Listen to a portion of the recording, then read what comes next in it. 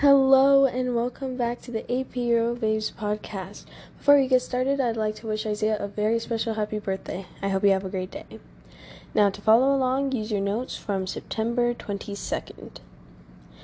In regards to religion, at first Henry VIII was very loyal to the Pope.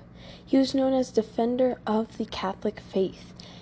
Henry wanted an annulment from the Pope to be with Anne Boleyn, but the Pope did not grant it. So, Henry decided to start his own church. But this makes sense because other people were also splitting up and starting to make other churches at the same time. King Henry started the Church of England. Something that might show up on the test is this idea of the act of supremacy.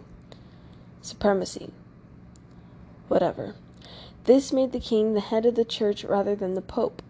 This, of course, angers a lot of people because you're saying the leader of the spiritual institution was a politician.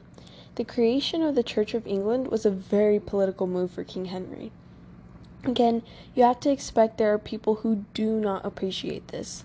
These people don't want to cut ties with the Pope because it's their faith. But there's also nobles that are telling the king he can't do that because he doesn't have that kind of power. But the power of the king can only be found if you challenge him. What will he do to stop him? That's when the Pilgrimage of Grace happened. It was a march with nobles that wanted the king to not have as much power and the peasants who didn't want to be taxed as much. This rebellion was not really organized, so it was a mess. And King Henry VIII was able to crush them, and their leaders were executed.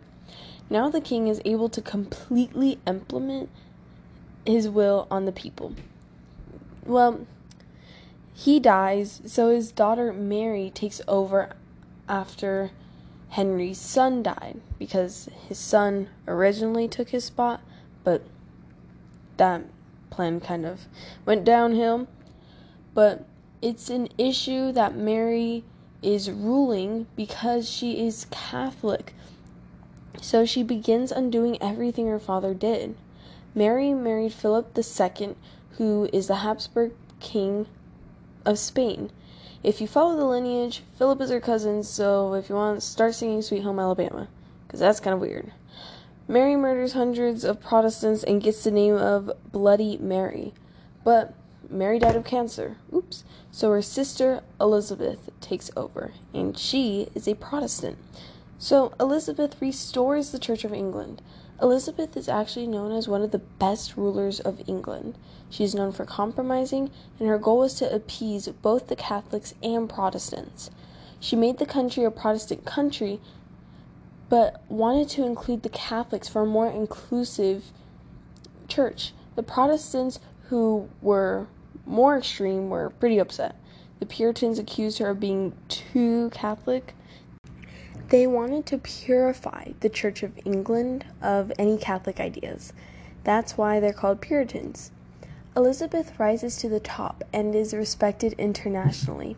I'd just like to bring up how her misogynistic father felt a daughter could not rule a country as well as a man. Yet she became an even better monarch than her father. Elizabeth is then known as a protector of something. I think it's Protestant. I'm not going to say it because I can't pronounce it. But that's all we have for today. Thank you, and